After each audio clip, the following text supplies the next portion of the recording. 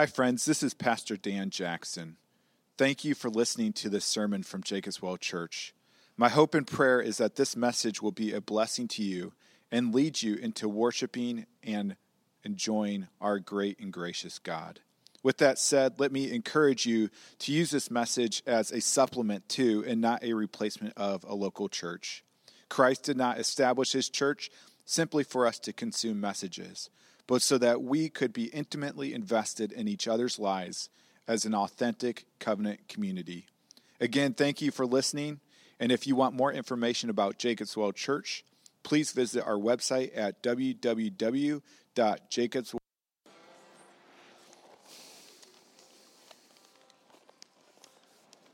As you come back in and take a seat, I just want to mention there is a connection card in your bulletin. If you're new here and you fill that out, one of my favorite things to do is to meet with folks that are new at Jacob's Well, to hear your story, see how I can serve you in any way. Maybe you're here and you're not new, but you just need to meet up and connect. There is a box you can mark there as well that says meet with the pastor. Would love to do that, so please take advantage of that. Would love to spend some time with you. On sabbatical, we traveled quite a bit, and one of our first destinations was the state of Colorado. We went to Denver, and while we were there, we wanted to visit our friends, the Vasilyevs. Some of you may know the Vasilyevs. They are a family that helped plant Jacob's Well Church and later moved on to Denver. They are part of our community group. They are neighbors. Their kids are the same age as our kids, and so we were very close to this family.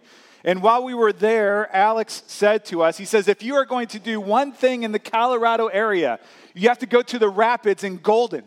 And so we said, okay, all right, we're going to do this. So we went to church with them on Sunday morning, ate lunch with them, and we headed out to Golden, Colorado, which is one of the suburbs of Denver. And we went to this creek called Clear Creek, and it's a creek that has tons of rapids in it. It's actually the creek that you see in some of the beer commercials. And there are hundreds of people there floating down this creek. They're in inner tubes, they're in kayaks, things of that sort.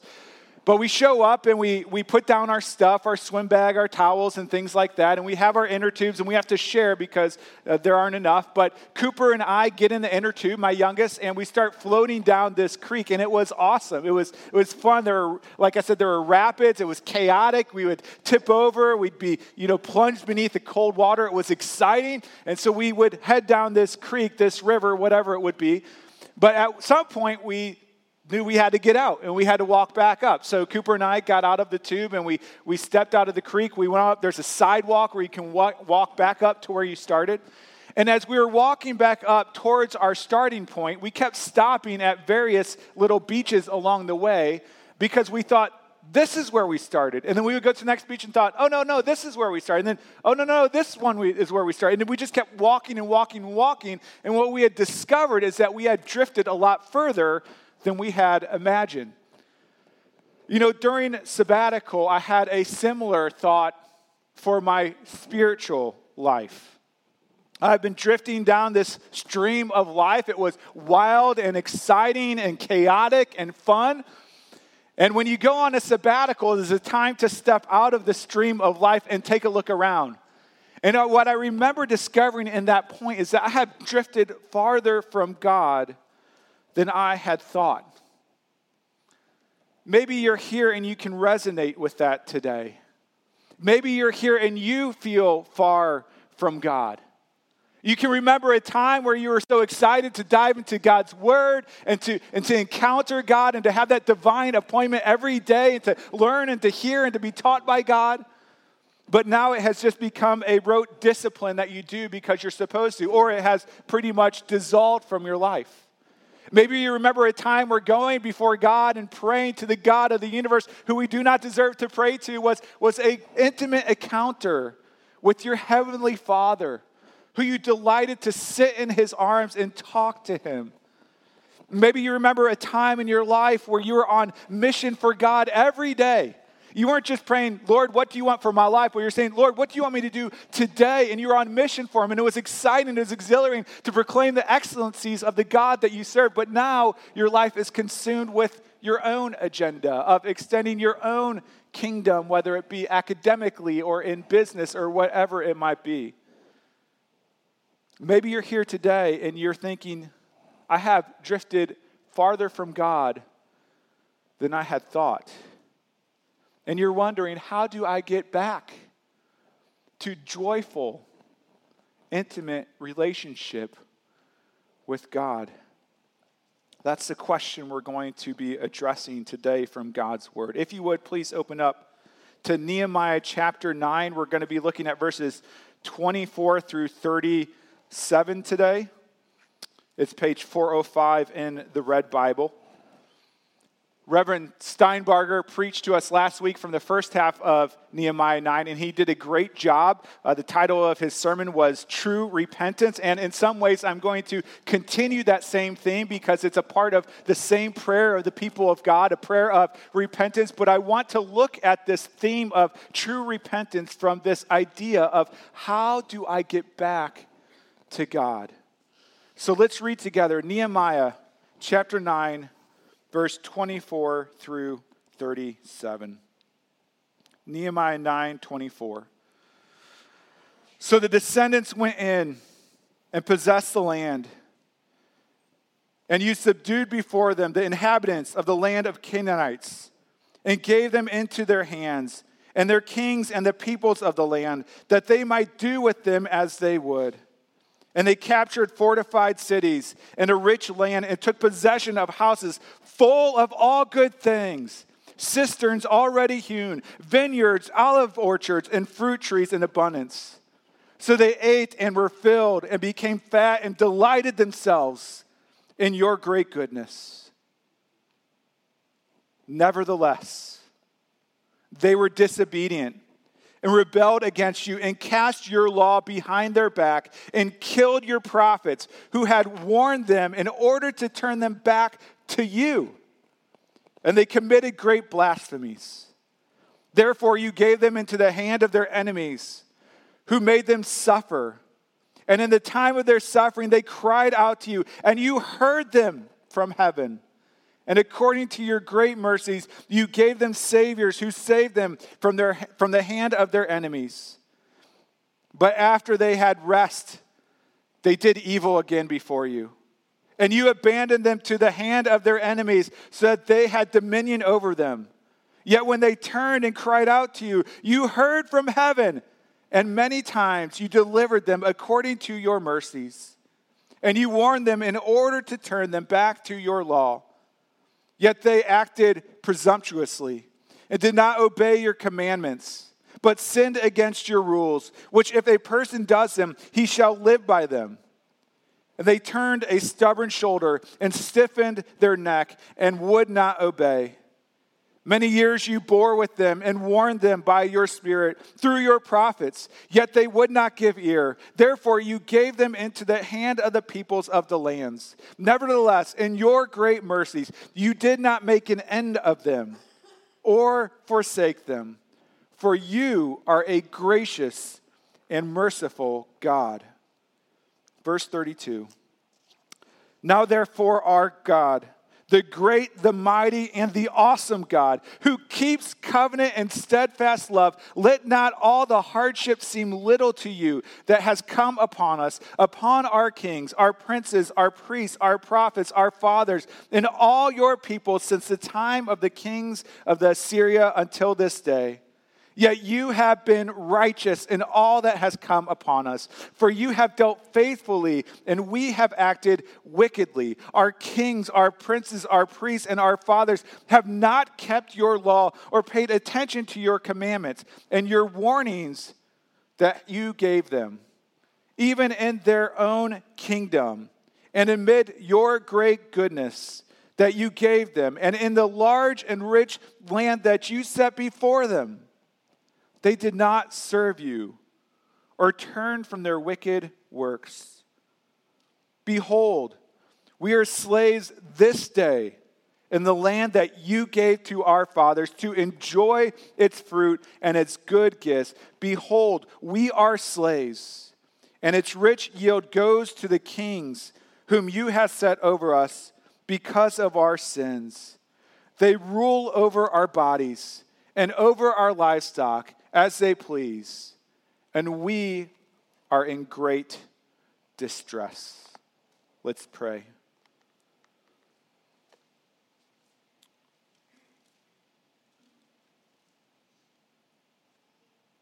Lord God, I pray for all who are here, all who feel far from you,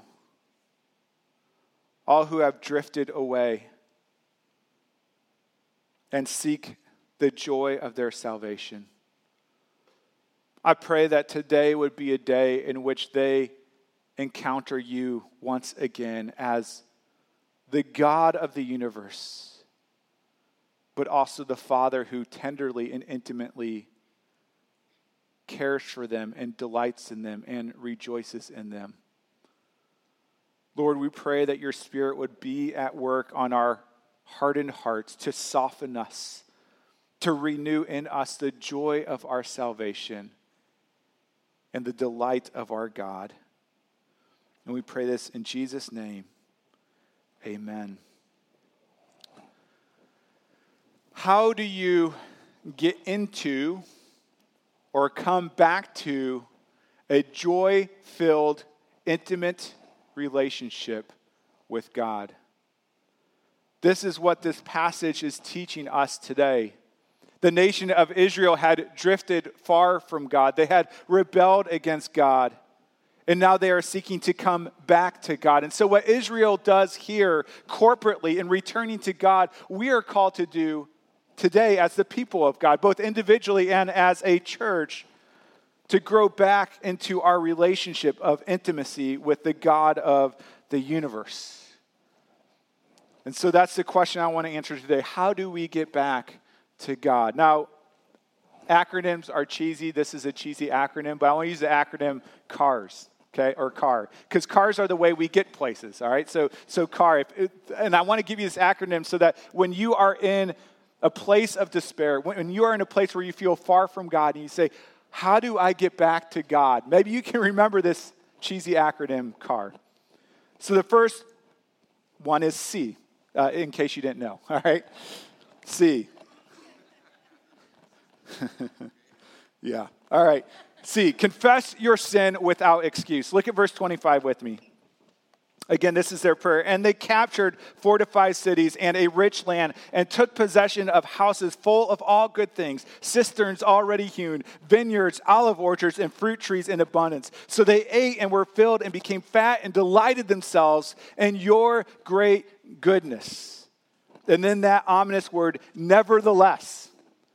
So despite the fact that God took this nomadic, rebellious, wayward people and so richly blessed them with houses full of good things that they did not work for, with vineyards that they did not work for orchards that they did not work for, filling them to be fat and happy in his great goodness, a sign of God's blessing. Nevertheless, in the midst of plenty, they were disobedient and rebelled against you and cast your law behind their back and killed your prophets who had warned them in order to turn them back to you, and they committed great blasphemies. After God had rescued the people of God out of Egypt, he brought them to the promised land that he had promised many years before, and he had blessed their socks. Nevertheless, they disobeyed God and they rebelled against God, even in the midst of the blessings of God. Friends, I know sometimes we say, I'm poor. We don't know what it's like to be poor. The majority of the world, or much of the world, I should say, knows what it's like to be poor. In America, we do not know what it's like to be poor. We live in a nation of bounty, of abundance, to such a great degree that the world has never seen or known before. And none of this is wrong or bad, but what Nehemiah 9 reminds us of is that just because we are surrounded by the blessings of God, it does not make us immune to drifting away from the God who is the giver of all blessings. Just because we have his gifts all around it does not mean that we are in intimacy with the gift giver. In this passage, Israel's rebellion is simply categorized as a refusal to receive and follow God's word. It says that they disobeyed God's word. They rebelled against God's word. They cast God's word aside.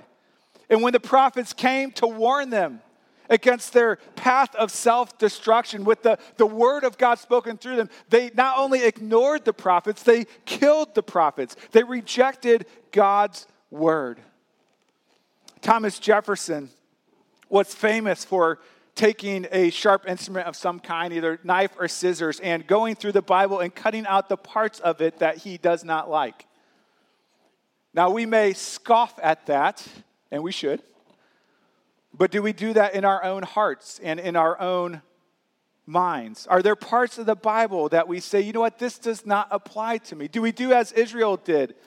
And do we cast parts of the Bible behind our back because we no longer want to apply it to us today, to our culture, to our lives? You know, it's interesting because the things that they're repenting of here in Nehemiah 9 and on into Nehemiah 10 are still things that I think our church wants to cast behind us today, that most Christians do. They repent of two major things as you look later in Nehemiah chapter 10:30. And you see it by what the vows that they take. They vow to, as a part of their repentance, to stop marrying people who do not love and cherish and follow the Lord like they do. But their second act of repentance is to stop laboring on the Sabbath day.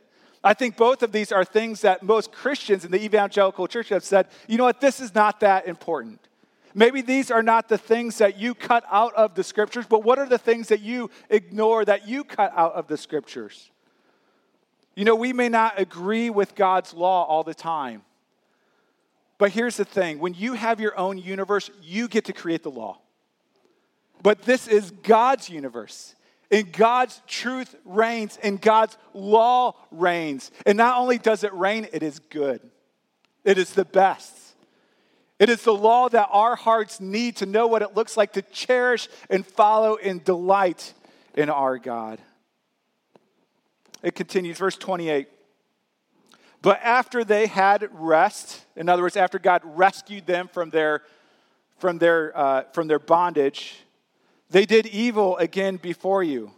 And you warned them in order to turn them back to your law.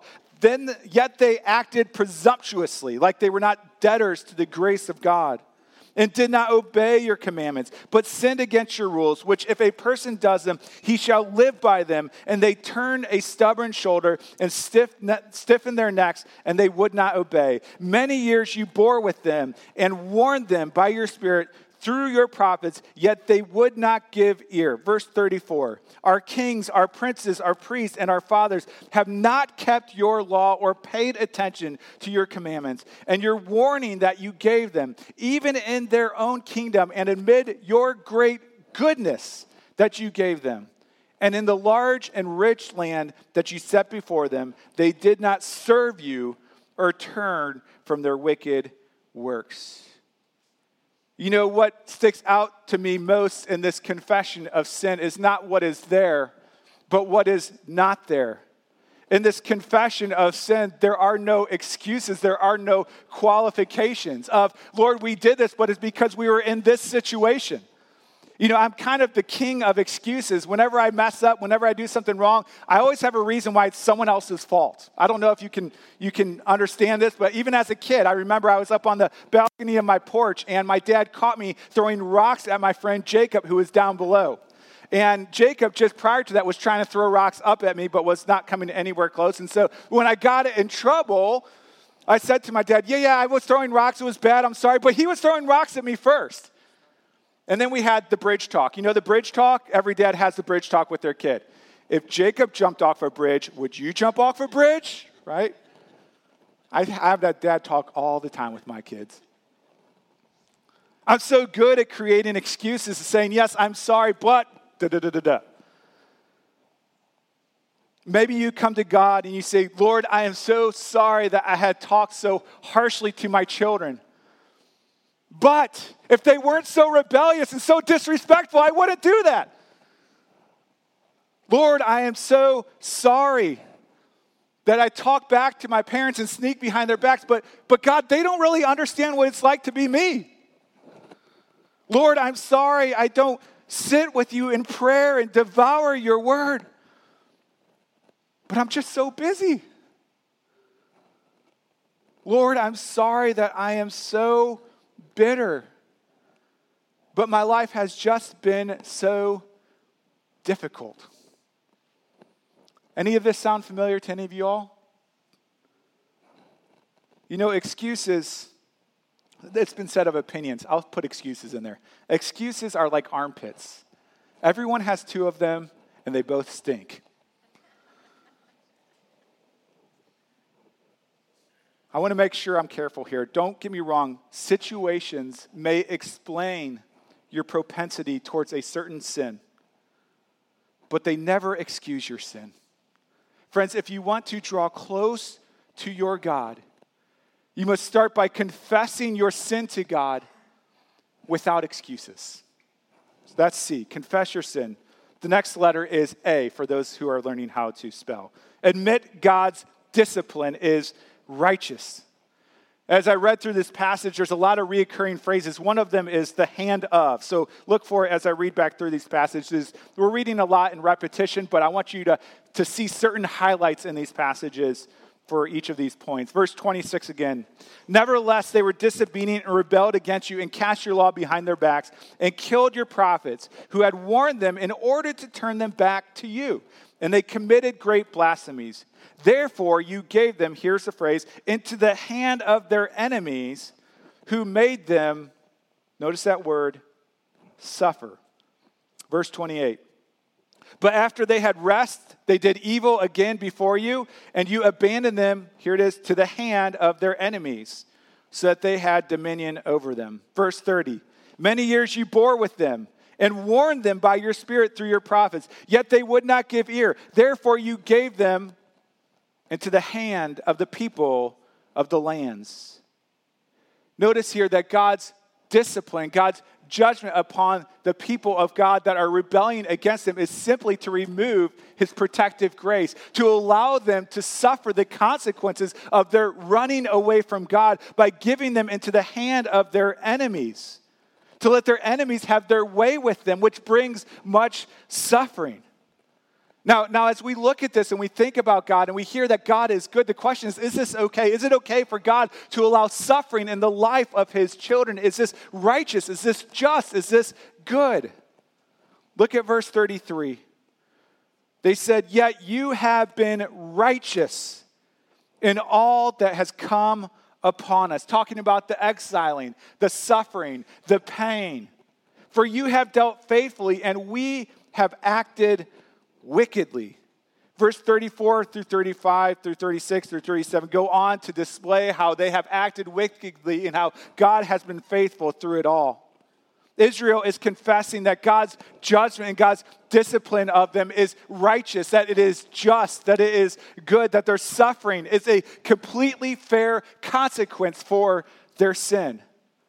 When we were in Eau Claire a few weeks ago, I drove downtown and I parked on the street right by a farmer's market just to visit this farmer's market. And right in front of me, there was a sign that said 2-hour parking limit. And so I saw the sign, thought not much of it. And I went around the farmer's market and got to see that. But then there was this really cool bridge that went over the river.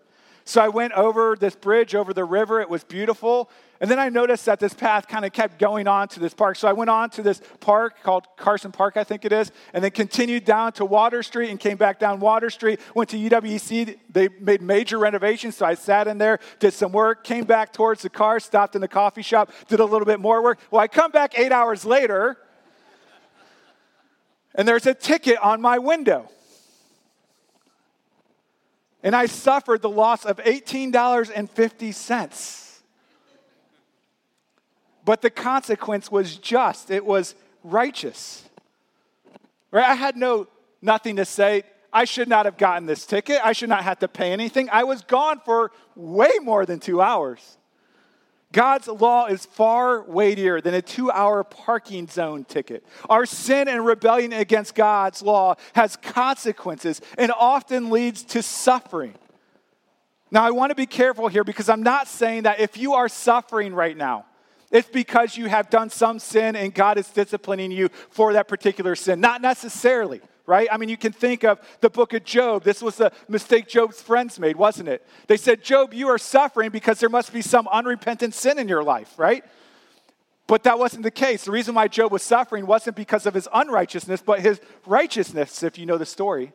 If Job's not enough, you can think of that guy in the Bible named Jesus, right? The righteous one, the one who was without sin. Did he suffer? A lot. He suffered a lot. And so just because there is suffering in your life does not mean that God is disciplining you for some unrepentant sin, but it could be. God could be disciplining you because of unrepentant sin in your life. And so we should at least come and ask the question in the midst of suffering, Lord, is my suffering because of sin, because of something that is unrepentant in my heart? You know, maybe you're here today and you're suffering under the stress of finances. Maybe this is God giving you over to your idol, to your God of comfort. Maybe you've bought too much house, or maybe you've bought too much car, and now you're underneath the stress of that, and God's giving you over to your materialism, to suffer underneath that false god of pleasure. Or maybe you're here and you are suffering through the plight of a difficult marriage, but it's because you have refused to obey God's command to love your wife sacrificially as Christ loved the church, or to respect your husband and honor him as you are called to honor Christ. Maybe you're here suffering physical pain or loneliness or depression, and it's because you have refused God's calling, God's high calling to go and be reconciled, seek to be reconciled with someone in your life. I'm not saying that suffering is always due to our sin, but it might be.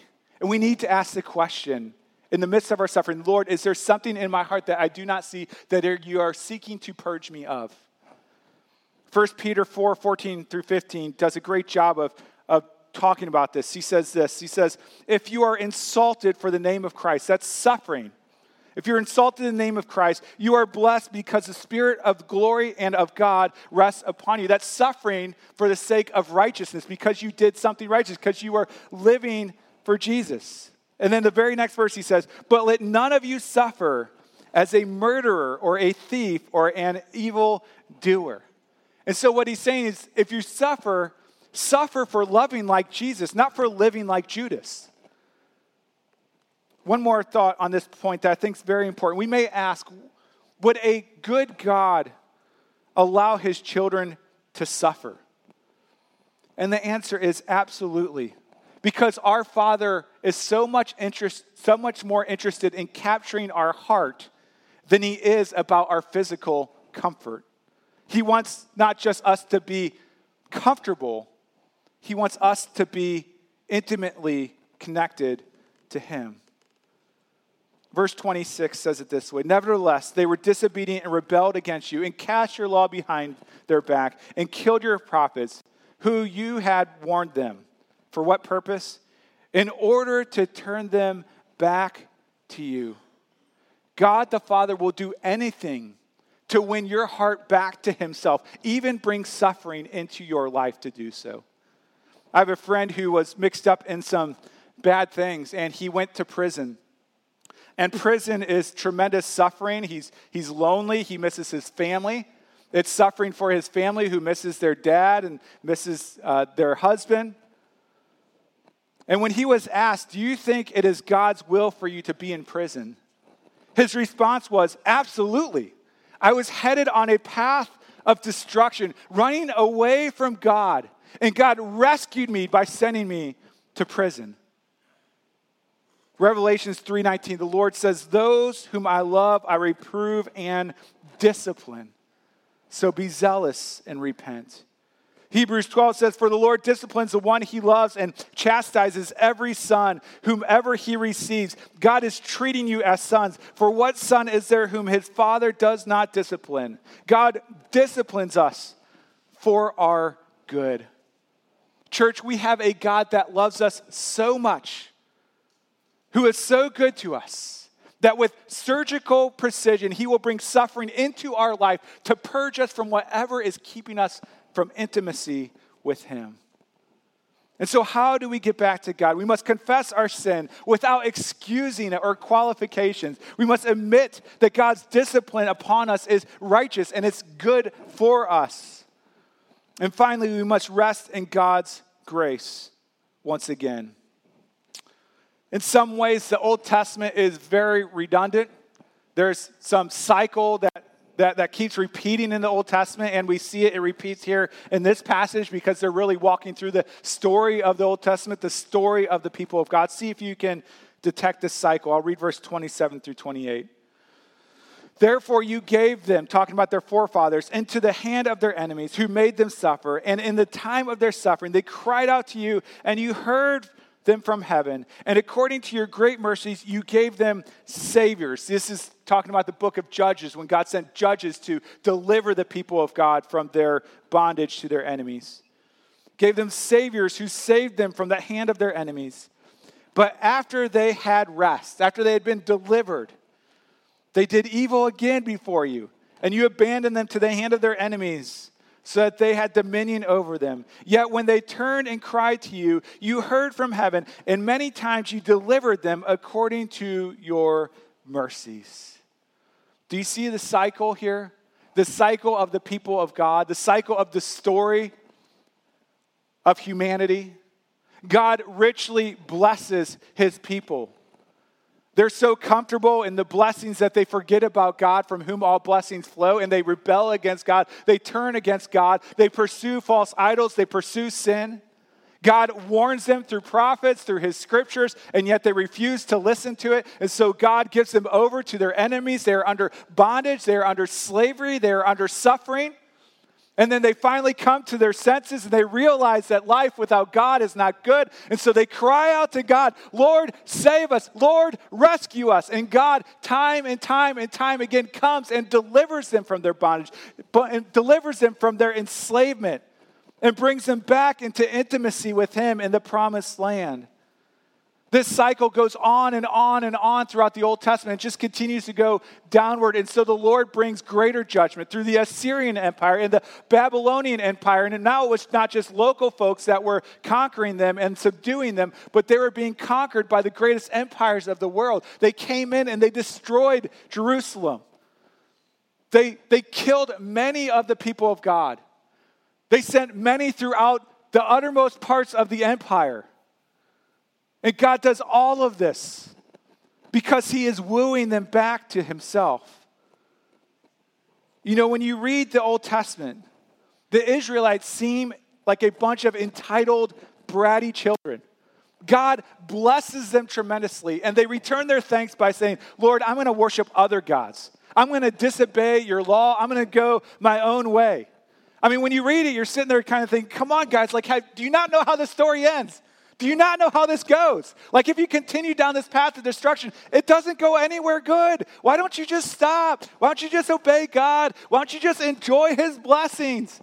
I mean, if I was God, I would probably come to the point where I'd say, I'm done with you guys. Like this just keeps happening. But the good news is that I am not God. And God is God. And God is far more gracious and loving and merciful than I am. Look at verse 31. It says, nevertheless, in your great mercies, you did not make an end of them or forsake them, for you are a gracious and merciful God. God extended grace, even in the worst of suffering for the people of God, by preserving a remnant of his people. Nehemiah is a testimony to that, and the people who gathered to build the wall are a testimony. They are the remnant that God has preserved by his grace, that he has not given up on his people. He has not given up on his promises, but he is bringing them home to restore a beautiful, intimate relationship with them. Friends, we are not so unlike Israel, are we? God has showered us with blessings, so many that we could not count if we tried. And yet, how do we return those blessings? We worship false gods. We chase after sin. Sins of materialism, coveting, lusts, unrighteous anger. I mean, if you think about it, some of the sins that you're struggling with today, are they not the same sins that you struggled with 10 years, 20 years ago, 30 years ago? And here's what we know. We chase after this sin and it leads to misery. We cry out, God, deliver me, and he delivers us by his grace. And then what do? we run back to our sin. Proverbs 26:11 says, like a dog that returns to its vomit is a fool who repeats his folly. Here's more good news. Nehemiah 9, and really the whole Old Testament and the story of redemption, I think, is summarized in verse 17, which is from last week's passage. Nehemiah 9:17 says this. You can read with me. It says, they, God's people, refused to obey and were not mindful of the wonders that you performed among them, but they stiffened their neck and appointed a leader to return their slavery in Egypt. But you are a God. What's the word? What's the word? Ready. Say, God's ready. Look at your neighbor. Say, God is ready. Look to your other neighbor. Say, God is ready. I want you to remember this. God is ready. What's he ready for? He's ready to forgive, gracious and merciful, slow to anger, and abounding in steadfast love. And he did not forsake them. To forsake means to abandon, to disown someone. And the only reason we can return to God, to be intimate with God once again, is because God does not forsake his people. No matter how many times you have run away, no matter how far you have run away, God does not forsake you. Not because you have learned your lesson, not because you finally have your act together. We know that's not true, but the reason why God does not forsake you is because there is one who was forsaken in your behalf. Jesus is the only man to walk on earth who has not forsaken God. The only one who did not deserve to be forsaken by God. And yet at the cross, as he bears our sin, as he bears our shame, and he hangs there on the cross, what does he cry out? Eli, Eli, lema sabachthani, which means, my God, why have you forsaken me? Jesus was forsaken so that you and I can cry out with the Apostle Paul, we are afflicted in every way, but not crushed, perplexed, but not driven to despair, persecuted, but not forsaken. Christian, the reason why we can always return to God, always return to sweet, wonderful, joy-saturated communion with God, is because Jesus was forsaken on our behalf. And because Jesus took on our forsakenness, God has not, cannot, and never will forsake his children, ever. Take it from Nehemiah. God is ready. God is ready today to forgive. He is gracious and merciful, slow to anger, and abounding in steadfast love. Let me end with this. This past summer, all four of my kids went away to camp, to Lake Lungren Bible Camp. If you never heard of it, it's a great camp. Highly recommend it. But they would go away, and I'd be so excited about them coming back, almost giddy to just hug on them and kiss on them and love on them and ask them, hey, how did camp go? What did you learn? What was your favorite part? Anything hard? Who did you hang out with? I just wanted to know more about what was going on in their life. Well, yesterday, our last kid came home, Corbin, and I asked those questions, and I got to hug on him and kiss on him. It's probably embarrassing, but I don't care. Love him. Well, we got home, and he took a shower for the first time all week. Sorry, probably didn't need to include that. But he was so tired, so he just went to sleep. And I missed my son, so I just went in the bed right next to him and slept next to him because I just wanted to be in his presence. Friends, it does not matter how far you have drifted from God or how long you have been gone. God is waiting for you with great anticipation. God is waiting for you to come home. God is waiting for you to come back to him. God is ready to extend grace and mercy and forgiveness. God is waiting, ready to pour out his fatherly love upon you. Won't you come back to God today? Confess your sin without excuses. Admit God's discipline on you is righteous and good, but then rest in God's unending, repeated grace once again. Let's pray.